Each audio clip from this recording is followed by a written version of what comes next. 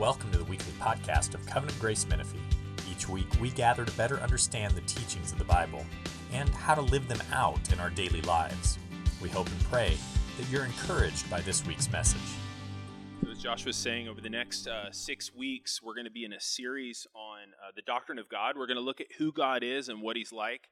And one thing to think about from the beginning here is that we can only know God if he reveals himself to us, right?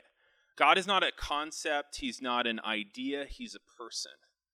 And for us to really know him, we have to hear from him who he is, right? We don't just imagine what he's like in our heads, right? I think that's really common in our culture, right? People say things like, the kind of God I'd like to believe in is like this, or I could never believe in a God like that. The idea is that somehow we imagine in our heads what God is like. But guys, that's not the way to know any person, right? In any relationship, you don't just imagine in your heads what that person is like and then impose that on them. You know, you don't say things like, well, the kind of Steve I like to believe in. Or, I would never believe in a Dave like that. You don't say those things, right? Because they're real persons and they have real things about them. No, you listen to them and you believe what they say about themselves, and that's how you come to know them. It's the same with God. We need to listen to what he says about himself so that we can truly come to know him. We need to believe what he says, right? Amen? That makes sense? And he has revealed who he is in this book. Now, one thing to think about, too, when we think about knowing God, the theologians call him incomprehensible. Incomprehensible is the idea that we can never take in everything that God is. We can never know him exhaustively. We never know him and then we go, oh, I saw him, I know him, and I can move on and learn about something else, right? We can never know God as God knows himself. Have you ever thought about it that way? God knows himself exhaustively. We can never know him exhaustively like that, right? For us to try and know God exhaustively would be like to try to scoop up Lake Tahoe with a shot glass, right? You guys realize that Lake Tahoe has, check this out, internet, right? 37 trillion gallons in it. So this seems weird, but it was on a government website, so we have to believe it. But if you take Lake Tahoe, the water in Lake Tahoe is enough to cover the whole state of California 14 inches thick. Is that right, Rick? Where's Rick? Water district guy, where is he? Anyway, that's insane, right? It's an insane amount of water. So for us to try to comprehend God, and this is just a small image of that, right? Because God is infinite. He's not finite at all. But for us to try and comprehend God with our finite minds is for us to try to take a shot glass and scoop up Lake Tahoe. We can only know God partially. But as Josh mentioned earlier, that partial knowledge is real knowledge. We shouldn't say because he's incomprehensible and that we can't know him fully, that we can't know him at all. Some people do that. Well, you can't really know God, you know. It's a really common thing in our culture that people kind of excuse themselves from knowing God because they're like, he can't be known. No, that little knowledge that we have of God that we can gain from Scripture is true knowledge. It's true understanding. Just like that little scoop of Lake Tahoe, that is actual water. It is a real true sample of what the lake is like.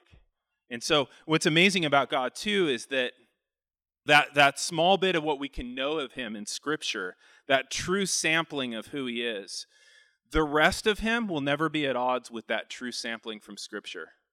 There's a theological term for this called the simplicity of God, that any true sample you have of God from Scripture will be just like all the rest we can't know. So there'll never be behind God some God that's different than who you know in Scripture and who you know in the person of Jesus Christ. Isn't that exciting? So he's incomprehensible, he's knowable. And the way he's revealed himself most clearly and most intimately is in the persons of the Trinity. Now, when I say that, you're like, he revealed himself most clearly in the persons of the Trinity. I have a hard time with the Trinity. Well, that's what we're going to talk about this morning. We're going to look at the doctrine of the Trinity. What is the doctrine of the Trinity? The doctrine of the Trinity is the truth that there is just one God, eternally existing in three persons, Father, Son, and Spirit. And why do we believe in the doctrine of the Trinity? We believe in the doctrine of the Trinity because the Bible teaches three things that only the Trinity can make sense of. Okay? The Bible teaches that there's just one God, that the Father and the Son and the Spirit are distinct persons, and that the Father, the Son, and the Spirit are all fully God. Okay? If the Bible teaches those three things, which it does, then the doctrine of the Trinity is the only way to make sense of it. The doctrine of the Trinity isn't just something people made up for no reason. The doctrine of the Trinity is try to make sense of those 3 points of data from Scripture. So this morning, I want to just show you that the doctrine of the Trinity is true and that it's better. It's better than any conception we could have of God, any of the false conceptions we have. And then, over the next few weeks, we want to look at each person individually. We want to look at the Father, we want to look at the Son, and look at the Spirit. So first, there's only one God. Deuteronomy 6:4, the Shema says this, "Hear, O Israel, the Lord your God, the Lord is one." Okay, this is foundational to Scripture. Whatever we believe about God, we have to believe there's one God. This is foundational. And this was in contrast, right, to their neighbors. Think about Israel, and you think about what their neighbors believed about God. They believed in multiple gods, right? They believed in multiple gods that were limited, right? They might have been limited to a geographic area, or they were limited to a particular force of nature. Maybe they were God of rain, or they were God of some particular piece of land. You guys remember in 1 Kings 20, the Syrians, when they were developing their battle strategy, they were relying on bad theology. They thought that the God of the Bible was just the God of the hills and not the plains. So they formed their military strategy on this, and that didn't turn out well, right? Our God, in contrast, the God of Israel, claims to be the only God, the one creator and savior and judge of the world. Amen? And he's pretty emphatic about it. Have you noticed? He's pretty emphatic about it. So Isaiah 43:10 says this. This is God speaking. "That you may know and believe and understand that I am he. Before me no God was formed, nor shall there be any after me." He's very emphatic in Isaiah. In Isaiah 46:9 he says, "For I am God, and there is no other. I am God, and there is none like me." Isn't that great? That's called monotheism, one God, and it's awesome. Okay? Monotheism is amazing. It turns out polytheism is a total nightmare. Okay? Monotheism is amazing. Why do I say that? Well, think about it. If you lived in a world with multiple gods, how would you ever know if you're right with them? Right? Because certainly they want different things, right? And they do. How would you know if you're ever right with the gods? How would you ever know how to please them? Think about Acts 17. You guys remember when Paul goes to Athens, and they had set up the altar to the unknown God. And the reason for that was they were worried that some God would show up and be like, "Hey, why aren't you worshiping me?" And they're like, "Oh, we had an altar for you. We didn't know your name, so we just put the altar to the unknown God here. Well, we really are worshiping you." Right? There's this anxiety in polytheism of how do I please? Who do I appease? What if everybody wants something different from me? That's the anxiety of polytheism. And actually, some of you guys, those are your people pleasers, know exactly what it's like to live with multiple gods. Right? The people pleaser is in the same position. Who do I appease? What if everyone wants something different of me? And they do. Right? What a blessing, guys, to be monotheists. What a blessing to know the one true God. You guys don't know how blessed you are. You know the one true God, and you know the way to be right with him through Jesus Christ. If you're trusting in Christ, you are right with the only judge that matters. Isn't that amazing? It's incredible. And you're learning now how to please him alone. That's the solution to people pleasing, right? Is that we learn to please God alone. So there's only one true God. And then secondly, the Bible teaches that the Father, the Son, and the Spirit are distinct persons. Okay, now in the Old Testament, there's some hints of his plurality. We've seen those, right? As you read through the Old Testament, you get a sense that within the one true God, there's some sort of plurality. You know, God speaks like, let us make man in our image. Or in Isaiah, it says, who shall we send for us? And you're like, who's the us? There's little hints throughout the Old Testament that there's a plurality within God. But as you get into the New Testament, they're named, right? The Father, the Son, and the Spirit. And what we mean by persons is that each one of the persons of the Trinity is able to have a true personal relationship with one another. So it means to be a person. A person in the sense that they have an ability to have a true, genuine, personal relationship with each other. So when we think about the Father, the Son, and the Spirit, these aren't modes in which God reveals himself, right? Some people have conceived of God as as one person, but he wears kind of different masks, right? He's like one actor wearing different masks. That's called modalism. That's an ancient heresy. It still happens today. Some of you guys do it. I've done it. But the idea that God is just one person and he just appears as Father, Son, and Spirit, like he wears masks. And you're a modalist if you use examples like, well, it's easy. God is like one man who's a husband, an uncle, and a father. That's actually modalism, okay? And we're not going to burn you at the stake for that. We've all been accidental heretics, haven't we? The Trinity's hard, right? We've all done it accidentally, and we're a mobile church. We don't have the equipment to be doing that, burning people at the stake, Is it too soon? That's too soon. Okay. But that's modalism. Another example of modalism would be, that God is like water. He's liquid, he can be solid, he can be gas. That's modalism, right? Because that's the same water. And so sometimes the scripture speaks of the different persons, and you can tell who's who. Like, sometimes you're reading in a passage, real easy one would be John 3:16. For God so loved the world that he gave his only begotten son. We see the word God there and we go, well, who specifically is that? It's the Father, right? Because he gave his son. That one's easy. A lot of passages you can kind of tell who the person of the Trinity is, and it's helpful, so helpful, when you start realizing that you want to, as much as you can, understand which person of the Trinity the Scripture's speaking of in this passage. And it's also important, too, guys, to try to not confuse the persons of the Trinity. We've all done this, right? So you're praying and you're like, Father, we thank you for your love for us. We thank you for dying on the cross. And it's like, wait, no. He didn't die on the cross. It's actually another heresy. So easy to be heretic, isn't it?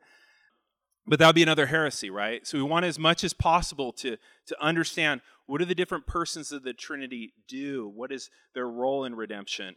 And to pray according to that. Because really, guys, God has given us this ability to know him as Trinity, as the best and most intimate way to know him. Because if you're just going to have the attributes of God, which is a great way to know God, you're not going to have that personal sense of God operating with us in redemption and the way he loves us. So modalism is the idea that God is like one actor that puts on different masks, right? Father, Son, and Spirit to appear. And the problem with that is that sometimes in Scripture, all three persons appear. What do you do with that? If God's one actor wearing different masks, but all three persons of the Trinity show up somewhere, it becomes clear that these are three persons. And one of the places that happens is in Jesus' baptism. Matthew 3:16 says this, and when Jesus was baptized, immediately he went up from the water, and behold, the heavens were opened to him. And he saw the Spirit of God descending like a dove and coming to rest on him. And behold, a voice from heaven said, this is my beloved Son, in whom I'm well pleased. And so what you have in this passage, and we have it up here, is you have an interaction between the three persons. Do you see it? So you have Jesus, he's in the water. The Spirit is descending down upon Jesus as a dove. And then the Father's speaking from heaven. He's saying, this is my beloved Son. If modalism was true, that there was just one person just appearing as different one, this would be very confusing, wouldn't it?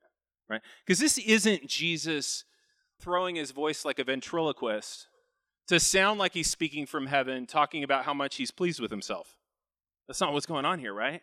It's beautiful what's going on here. You have all three persons of the Trinity.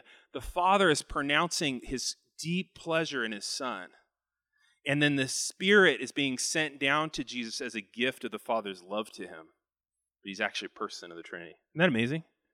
It's so amazing. So there's clearly a relationship here. There's clearly a relationship within the Trinity of the Father, the Son, and the Spirit communicating and planning and loving one another. And we see a lot of these kind of interactions in the New Testament. Can you guys think of any places where you see the persons of the Trinity interacting? The New Testament? Yeah, Gethsemane. So you have Jesus praying to the Father, right? In Hebrews, it even says that the Spirit actually assisted Jesus to offer himself. You have all the times Jesus prayed. You have Jesus talking about another comforter that he's going to send when he talks about the Holy Spirit.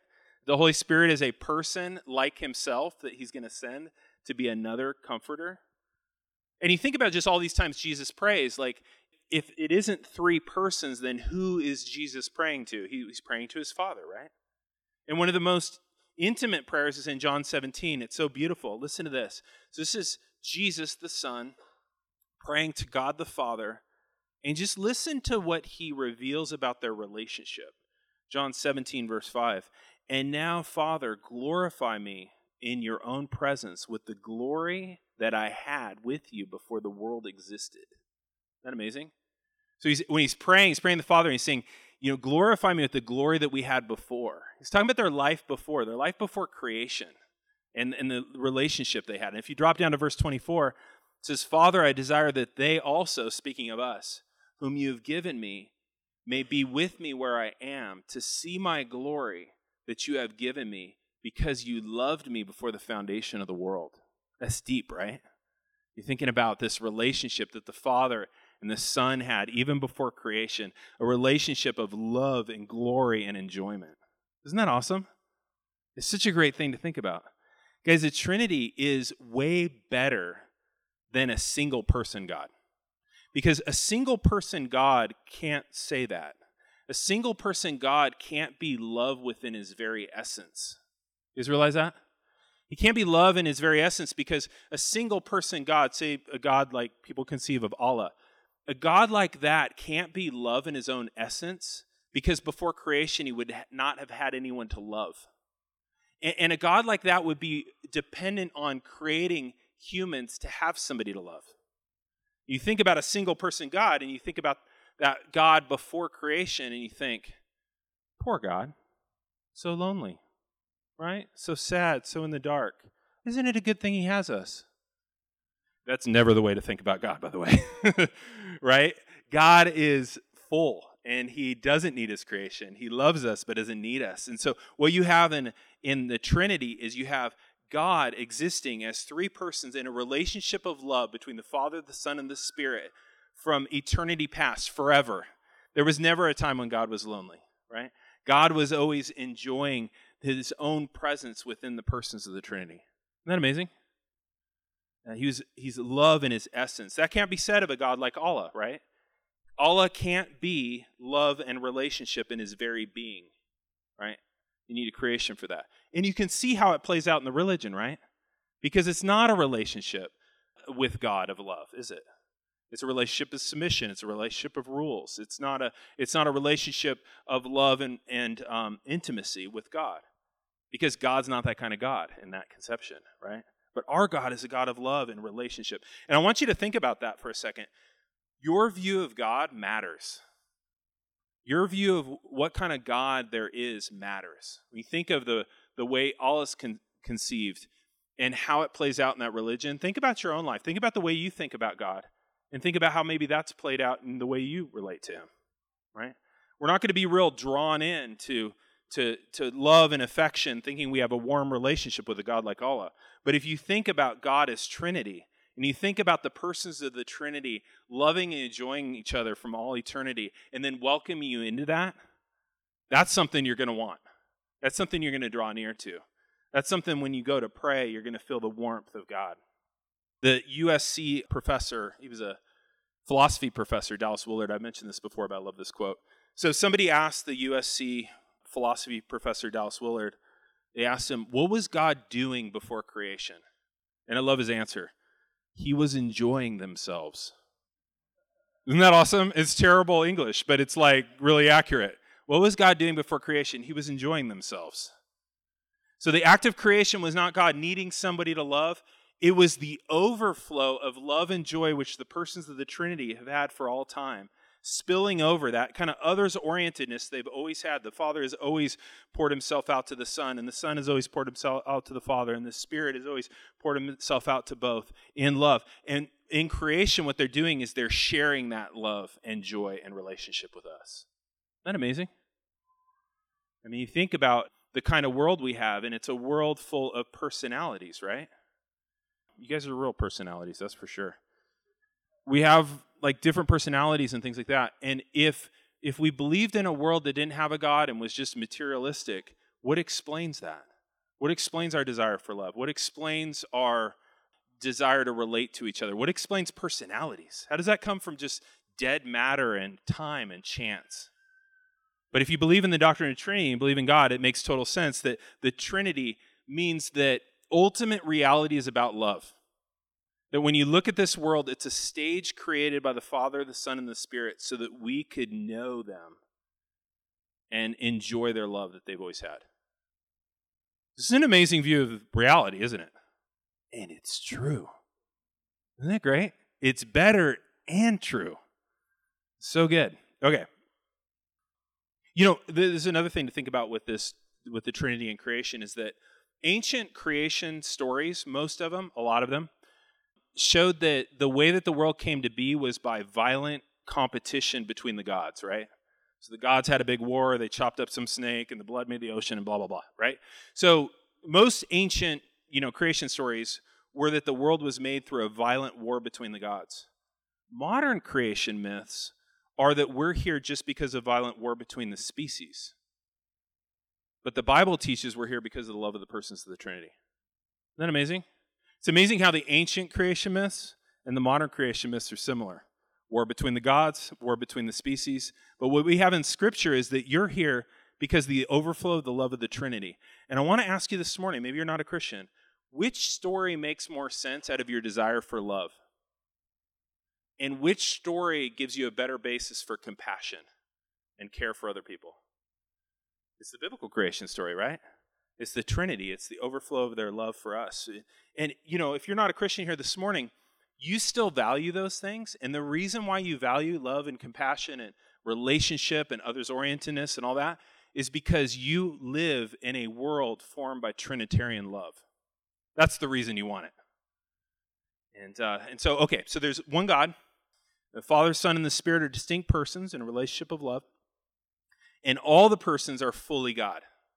This is interesting. So you think about the Father, the Son, and the Spirit are fully God.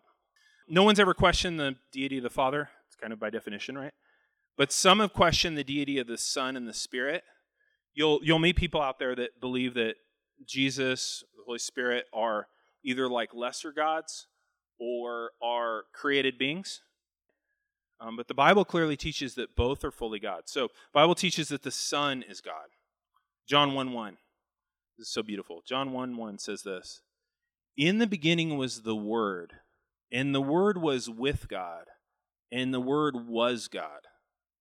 And then you drop down to verse 14. Who is this Word? And the Word became flesh and dwelt among us, and we have seen His glory, the glory of the only Son of the Father, full of grace and truth. Isn't that beautiful? Isn't it beautiful that verse 1, the economy of words there?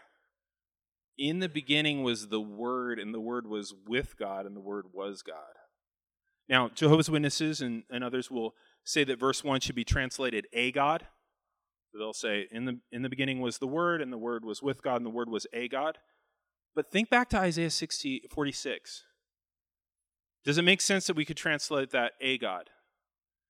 He said in Isaiah 46, I am God and there is no other. I am God and there is none like me. Okay, so we can't do other gods. Okay, it's pretty much ruled out. And remember Isaiah 43. People often thought, well, Jesus is a created being, maybe a divine being. But remember Isaiah 43 said that there's no God making going on. Before me, no God was formed, nor shall there be any after me. That pretty much covers it, right? You're not going to have any gods made, divine beings, whatever that would mean. It's ruled out. There was an ancient heresy, it's called Arianism, and it taught that the Son was a created being. But of course, from these scriptures, we can see that that the Son is God, and the Holy Spirit is God. Holy Spirit's story is different. A lot of people in church history have thought not just that the Spirit isn't God, but the Spirit isn't even a person. Perhaps you guys have even made that mistake before. It's easy to do. People tend to depersonalize the Spirit, right? So they understand how the Father is a person, and they understand how the Son's person, but the Spirit, probably because of his name or something, it becomes like unclear. They think of him as a force, call him an it. I think we've all pretty much done that, right? But the Spirit is a person, and he is very God. He's fully God. Passage to go to for that, one of them would be Acts 5, verse 3.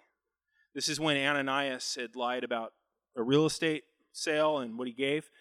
And it says, but Peter said, Ananias, why has Satan filled your heart to lie to the Holy Spirit and to keep back for yourself a portion of the land? And then if you drop down to the end in verse 4, it says, you have not lied to man, but to God. So who did Ananias lie to? Ananias lied to the Holy Spirit. And then we drop down a little bit later, lied to God. In this passage, we can see he's a person. He can be lied to. In other passages, we can see he can be grieved and other things about him. So we know he's a person. And this passage says really clearly that he is God. And so the Father, the Son, and the Spirit are fully God. You're like, okay, I got that. So there's three gods. No, there's not three gods. Remember the first point, there's one God, right? These aren't three gods. The Mormons believe in 3 gods at least, probably 4 gods, because you've got Heavenly Father, the Son, the Spirit, and then you've got the Heavenly Mother, who's the Heavenly Father's wife from the planet they were on before when they were humans. It's a whole other deal. But the Father, the Son, and the Spirit aren't 3 gods, they're one God. Why do we say they're one God? They're one God because they're one essence, one being. Okay? You're like, okay, this is starting to get difficult. And so you're like, okay, so 3 parts of God then. No, not 3 parts of God. God doesn't have parts. This is where you get into trouble with your 3-leaf clover, right? Also heresy. I don't think St. Patrick's at fault on that one. The egg is a problem because it's 3 parts. God doesn't have parts. And so this is mind-blowing, and this is where it'll hurt, is that each person of the Trinity is fully God, not a third of God, not part of God. When you interact with the Holy Spirit, you're interacting with all of God. And you're like, oh, but I thought there were 3 persons. There are. And one God. Does this hurt? Anyone in pain? Anyone feel stretched? You should feel stretched, okay? If you're saying no, it's not mysterious at all to me, I'll be like, well, how do you think of it? And then you're going to straight up give me heresy, okay? For sure, okay? So this is, you're like, I got it. It's like, ooh, watch out, okay? It's good you live now. But it's a mystery, right, guys? And the cool thing is mystery is good. Okay? There's 2 ways to go wrong on mystery. One is everything's a mystery, and it's dude, you read your Bible. A lot of this stuff is not a mystery, right? But on the other side, there's the people that don't want to acknowledge mystery. Because it feels like giving up, doesn't it? It feels like the white flag of surrender. But when we're thinking about God, we're going to encounter mystery, amen? And if we didn't, that's super suspicious, either on your part or whatever you're hearing. And so while we don't want to throw the flag of mystery up too soon, there will be times when you come to a place where Scripture doesn't speak more, or you don't have more that you can figure out, and you have tensions in Scripture. And the Trinity is one of those places. We should want to know God as much as we possibly can, right? We shouldn't give up too soon. I mean, just like you want to know your husband or your wife or a close friend as well as you possibly can, you should want to know God as well as you possibly can. So don't use mystery as you're just lazy, okay? You're like, what is your wife like? What's her favorite flower? It's oh, it's a mystery. It's you're lazy, dude. Stop it, write it down. I just found out recently. So it might have changed. I don't know. But we don't want to throw the white flag of mystery up too soon, but we also want to acknowledge that we're going to bump into mystery. As we investigate who God is, we're going to come to a spot where we're just going to hit a wall. We're going to go, okay, that's mysterious, and I should expect that because I'm dealing with God. It'd be the difference between me and God is so orders of magnitude different. I'm not surprised there'd be some mystery. And then, who knows? You might be reading the word later, and you go oh, what I thought was a mystery wasn't a mystery. But then you're here with the mystery, right? And that happens as you're kind of growing in your understanding of the Lord. But there will be mystery. Now, the Trinity is a mystery, but it is not a contradiction. Okay? It's a mystery, but it's not a contradiction. We aren't saying that there's one person and 3 persons. That would be a contradiction. We're not saying that there's one God and 3 gods. That would be a contradiction. What we're saying is that there's one God eternally existent in 3 persons. Mystery, not contradiction. If it helps you, you could think of there's one what, God, and there's 3 whos. That might be a heresy too. You let me know afterwards. But it helps. There's one what, there's God, and there's 3 whos, persons. So it's a mystery, but it's not a contradiction. And the place that we see this mystery the most beautifully, it won't surprise you, is in their love for us in the gospel. Because I think the more we kind of bang our heads against, how do we understand this, we start to get a lot of clarity when we think about the gospel.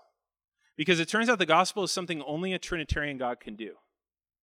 So not only did the 3 persons of the Trinity create you and create all of this so you could experience their love, but if you're a Christian today, get this, Josh alluded to it earlier, before he created the world, the Father, the Son, and the Spirit agreed together on a plan to save you through Jesus Christ.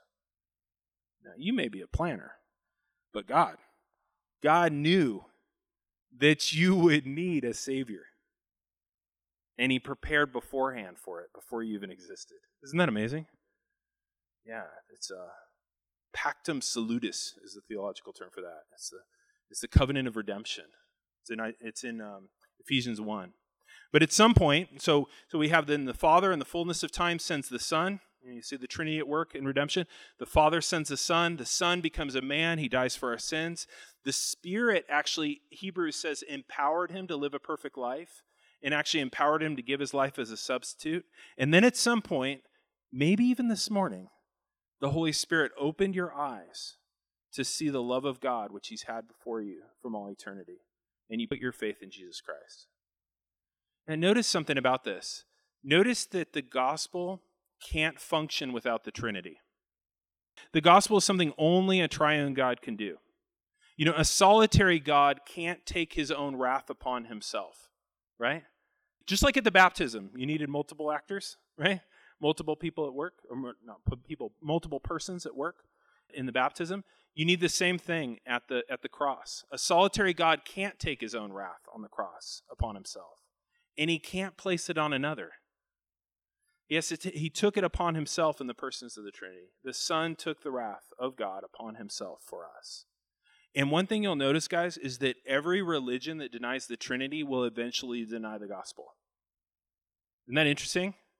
Because you think like, oh, well, what about like a non-Trinitarian, gospel-believing church? Would that be a problem? They don't exist. And the reason why they don't exist is if you deny the Trinity, you'll eventually deny the gospel, because the gospel is something that only a Trinitarian God can do. Isn't that amazing? It's so tied to who he is. And so in the gospel, we have all three persons of the Trinity surrounding us in their love. Ephesians 2:18 says this, "For through him, Christ, we both have access in one spirit to the Father." Isn't that beautiful? When you draw near to God in communion, when you draw near to God in prayer, when you seek his face, who are you seeing? You're seeing a Father who's loved you from all eternity, a Son who's all the righteousness you need to enter, and a Spirit who is the bond between the Father and the Son, and who's actually God himself given to you as a gift. Isn't that amazing? In the gospel, we receive the Spirit, God himself given to us as a gift. And the Spirit then gives us a love for the Father like the Son has for the Father. And he gives us a sense of the Father's love like the Son has always received. And he gives us his very love for people around us. Isn't that amazing? Guys, God's got you covered. He's got you surrounded, right? In the best possible way. All three persons drawing you in. So the Trinity is true, and it's better. We could have a little time afterwards. You could tell me what conception of God would be better than this. The crazy thing is, guys, we don't get to pick what God is like. This is how he actually is. And it turns out he's better than any other thing we could possibly imagine. Aren't we blessed? It's so incredible. So as we take the Lord's Supper and as we approach his table, we're approaching the table that the triune God has set before us, prepared for us. And let's, guys, just receive the warm welcome of God. Amen? That's the thing you get when you really think about the doctrine of the Trinity, is you think about God's grace and that he's provided everything you need to approach him, everything you need to follow him, everything you need to know him. Let's pray. Father, we thank you for revealing yourself in this way. And we pray, Lord, that you would just help us in this series as we look at who you are very directly and try to understand what you've revealed about yourself in the Scripture. We just pray, Lord, that you would give us ears to hear and eyes to see and minds to understand, and even more importantly, hearts that are open and desiring you. Lord, you didn't need us. You still don't need us. But you love us and you desire us and you want us. And we have no idea why. But we thank you. We thank you for being a God of grace, for being a God of love, for being a God that's so focused on others, Lord, that you have had that focus within the persons of the Trinity from all eternity, and that you have decided to shower that love and enjoyment on us. Us who have sinned against you, us who have rebelled against you, us who have not wanted you. And yet you keep pursuing us in love. We're just so thankful. And we just pray, Lord, give us hearts of surrender. Give us hearts that want to just stop, turn around, and receive you. And we know, Lord, that when we do, we are going to find you to be the Father and the prodigal Son with your arms open wide, running to us. We thank you in Jesus' name. Amen. thank you for listening to this week's podcast. If you'd like to know more about our church, you can email us at info@covgracemenifee.org. May the Lord bless your week and guide your steps.